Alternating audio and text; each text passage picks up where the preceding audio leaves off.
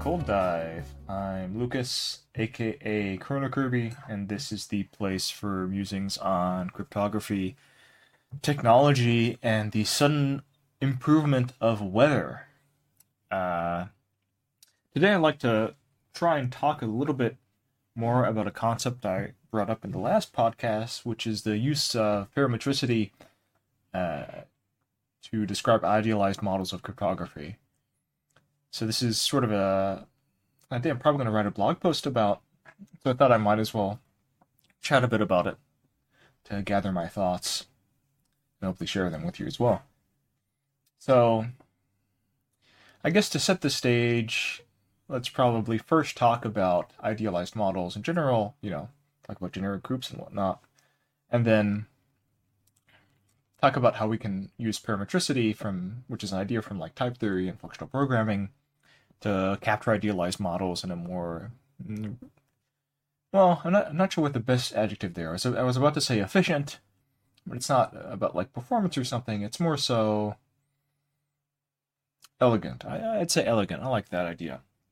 So, the anecdote I gave in yesterday's episode was about random oracles and hash functions.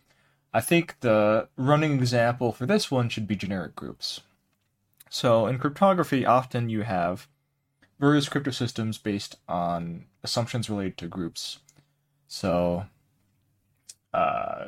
generally, the one term I like to use is the so-called cryptographic group.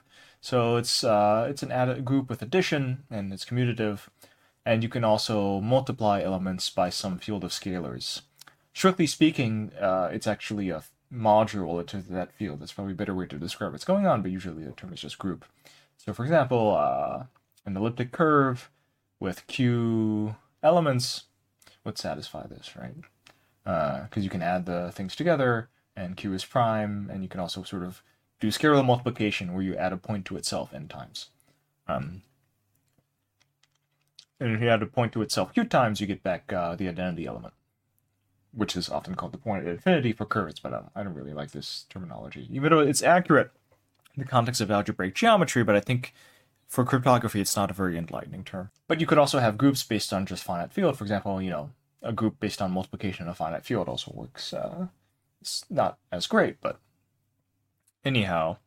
So one approach, and so the sort of standard model of cryptography, is that you define various hard problems. For example, one simple problem is the challenger gives the adversary a point, which is some random scalar a times the generator g, so a times g. And the goal of the adversary is to find out what a is, just seeing a times g, and this should be hard if the group is secure. That's the Diffie-Hellman assumption, or problem. One related one is what's called the computational Diffie-Hellman assumption. Well, no, actually, sorry, that's the discrete logarithm assumption. Then you have the computational Diffie-Hellman assumption, or CDH.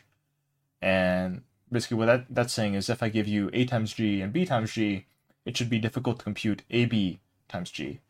And this is useful because when doing Diffie-Hellman key exchange, the idea is that ab times g is the shared secret. And so, whereas a and b are public points. And so just seeing the public point shouldn't be enough to derive the shared secret. That's the intuition there. But the issue is that there's no sort of, at least for the groups we know, there's no sort of reduction from CDH to discrete logarithm itself.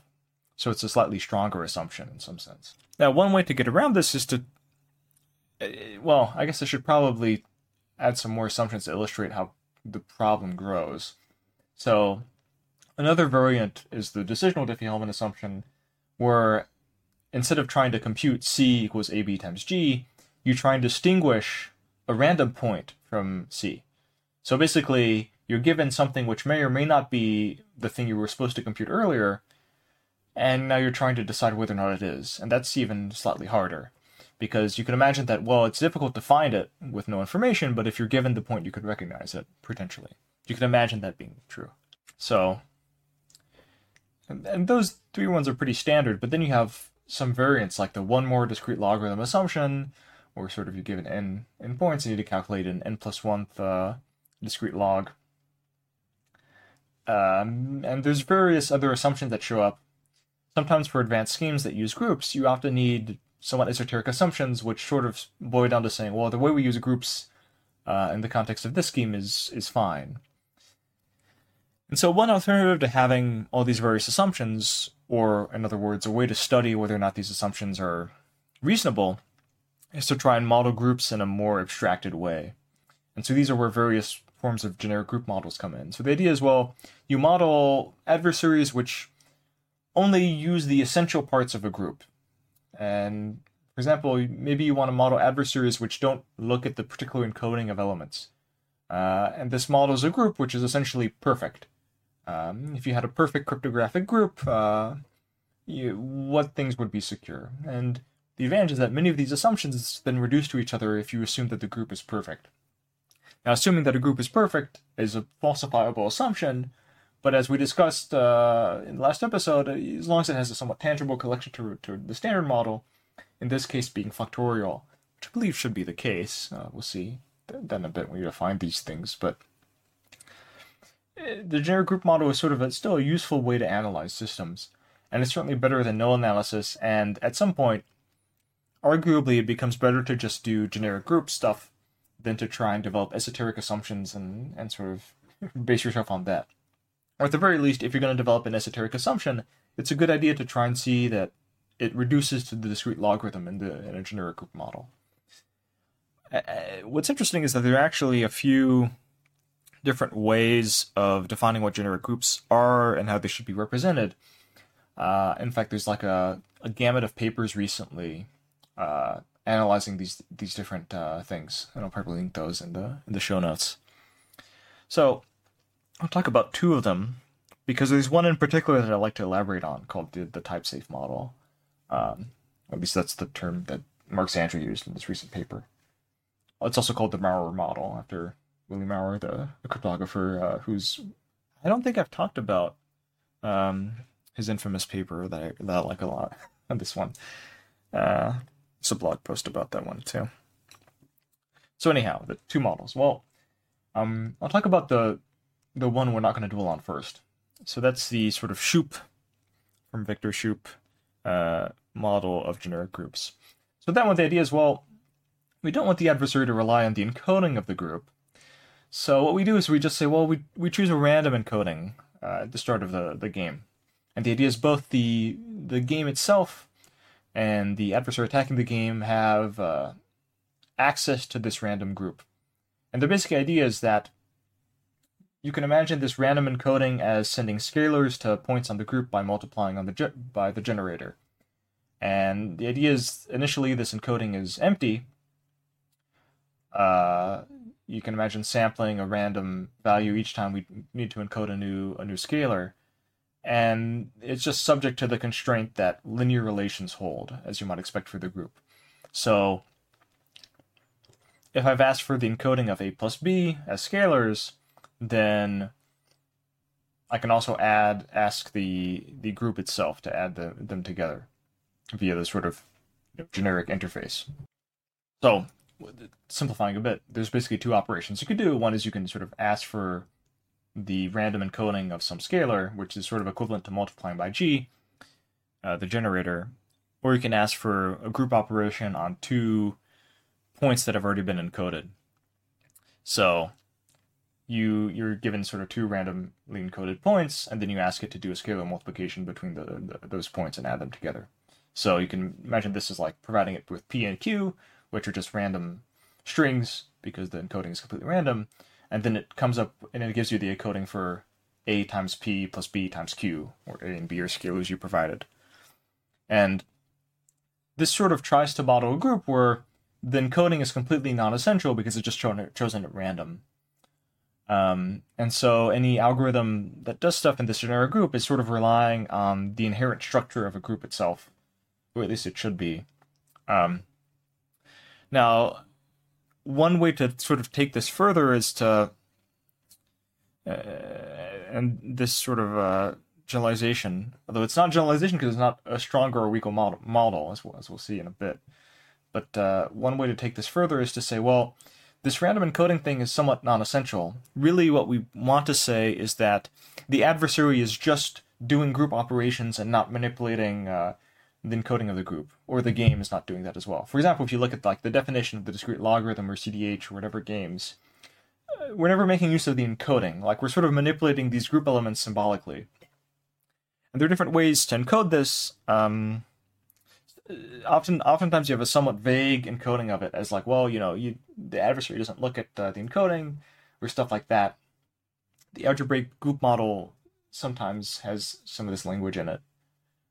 Another way is like Mark Zandri does this in his reformulation of this model in his paper. He defines it via like a special kind of circuit. So you can imagine adversaries as being defined and games generally as being defined via Boolean circuits, right? And so then, some of the inputs are the random coins the adversary game uses, and then the other inputs are, messages received from the outside, etc. And the idea is you augment this circuit model with sort of symbolic group values. And the idea is that the only thing you can do with these sort of group wires is compare them for equality, but otherwise you can't take a group element and then start getting bit wires from it. So you can't. There's no bits to take from a group element because it's purely symbolic. And you describe this via sort of a specific circuit encoding.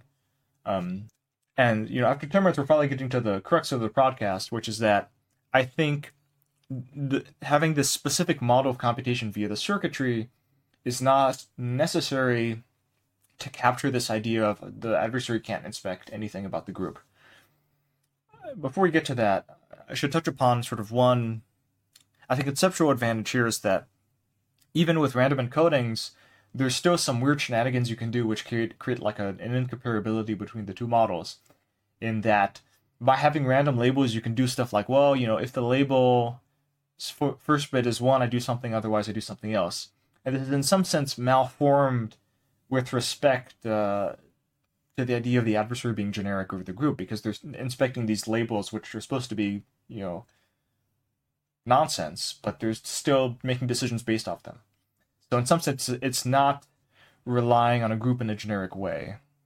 One could argue from like a philosophical perspective.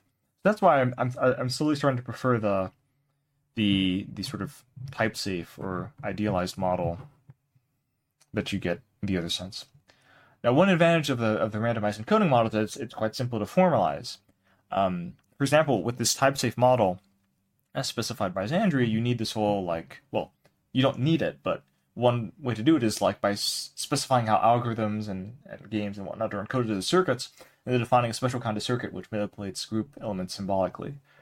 And this is a very intrusive approach because you need to sort of go spelunking in terms of the internals of your computational model of cryptography, and then change stuff out, change the circuit model.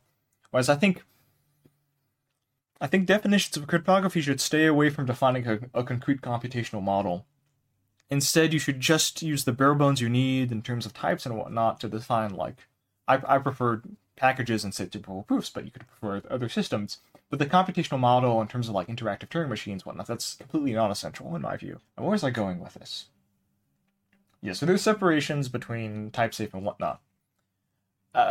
And the advantage of the randomized encoding model is that you can just formulate this as sort of like a standard game that you attach to the thing. You have an extra package representing the randomized encoding group, and then you have fun with that.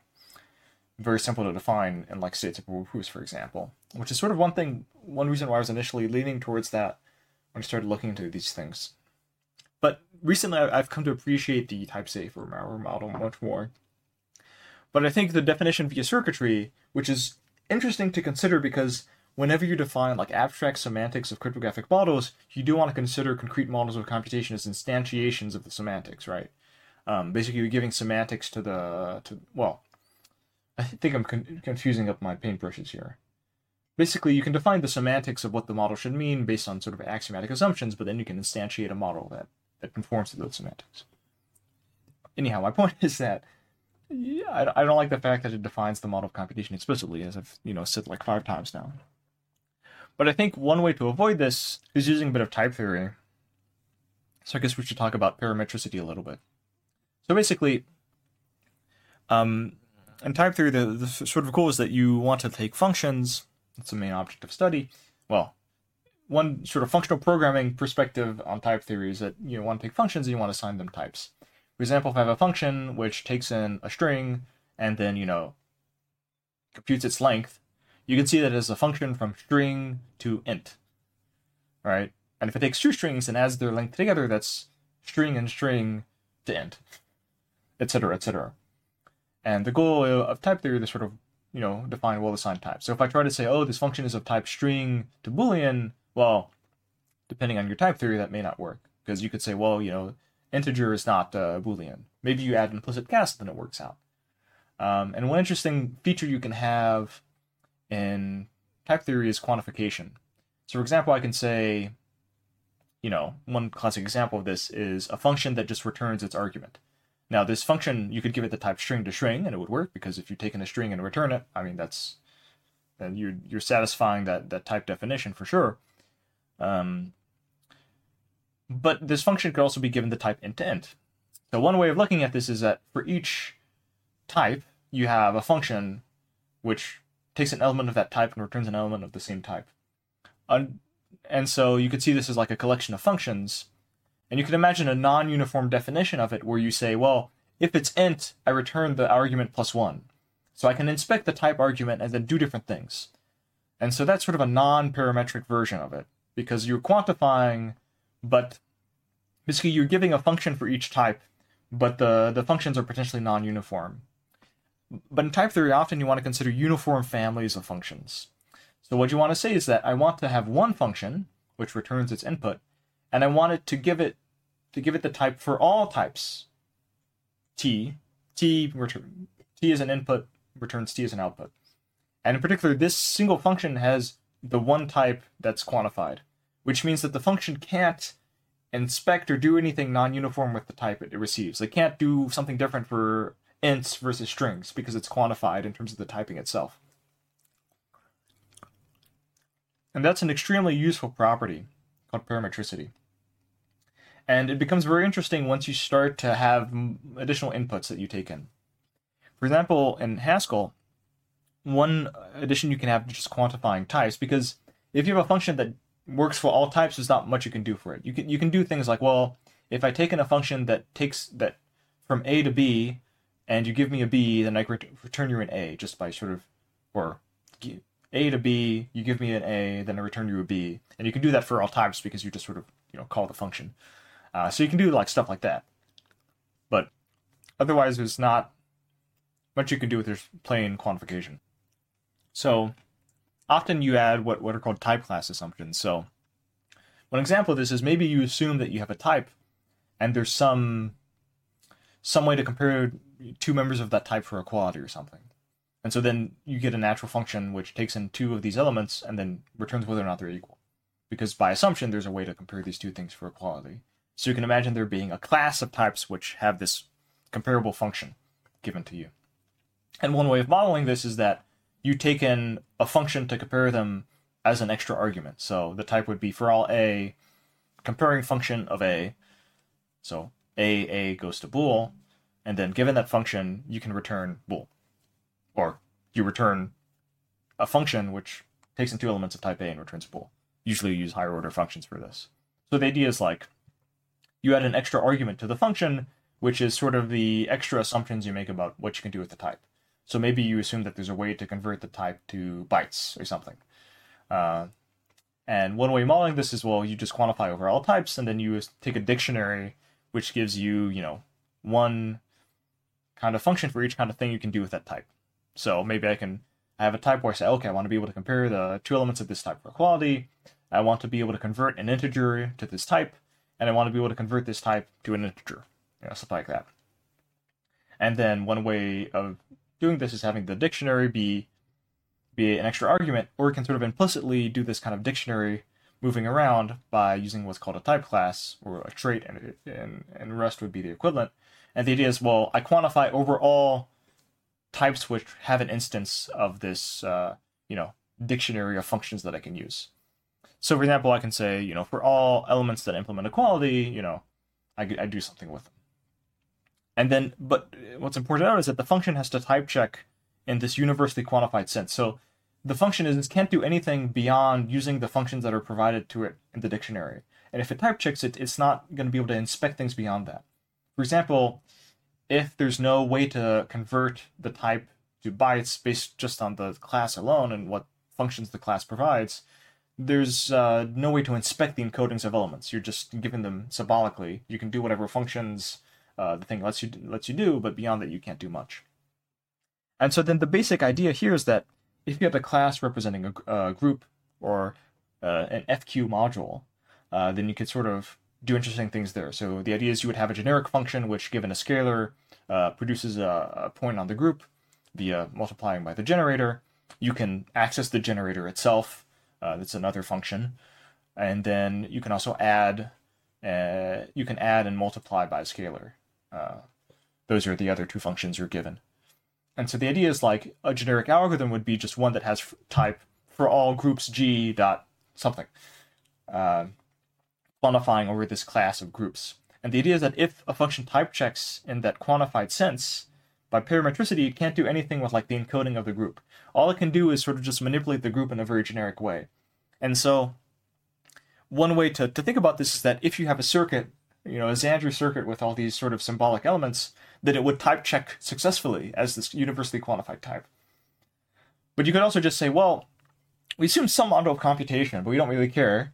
We just assume we have like some type theory for pseudocode programming language we use to describe cryptographic games and adversaries, and then we just assume that the adversary in the game type check, according to this model.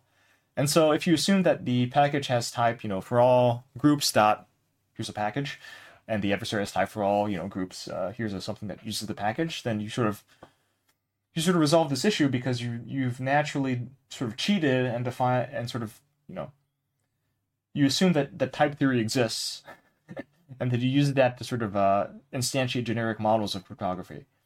And what's neat is that I think this approach is much more amenable to sort of the metacryptographic analysis, because it's much easier to see that, like, well, if I have a class of adversaries that are parameterized, this becomes strictly weaker, because any adversary that type checks as like a quantified type will also type check as like a concrete instantiation. I can sort of give it a concrete type, and now it's no longer quantified, but I get a specific adversary out of it. So in particular, if something reduces in the standard model, then surely it should reduce in the quantified model, because there's sort of less adversaries to go around now. And same with games. You can sort of there should be a natural functor between a quantified model and a non-quantified model, or the opposite, non-quantified to quantified, based on the discussion we had yesterday. And so, one important thing that arises about this is, I think I haven't explored this fully yet, but I think the sort of differences pointed out between random encoding groups and idealized groups become much clearer once you have this sort of quantified sense, because then you can see the random group as sort of being a particular group that you can instantiate with, and so then there being a separation isn't all that surprising, because the quantified model is like removes strictly more adversaries, because there's just less you can do, because you can't even look at the encoding at all. I've talked about the advantages for metacryptographic purposes as well already. One huge advantage of this approach is that it generalizes much more easily to other models of cryptography. Well, not other models, but other idealized models you'd want to do. So for example, let's say I'm trying to model the security of ECDSA, and now I need to be able to get the X coordinate of points, because that's used for some stupid reason in the signature algorithm.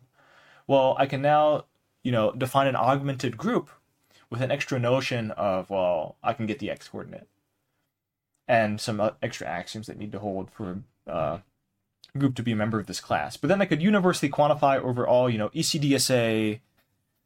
ECDSA groups or something, right?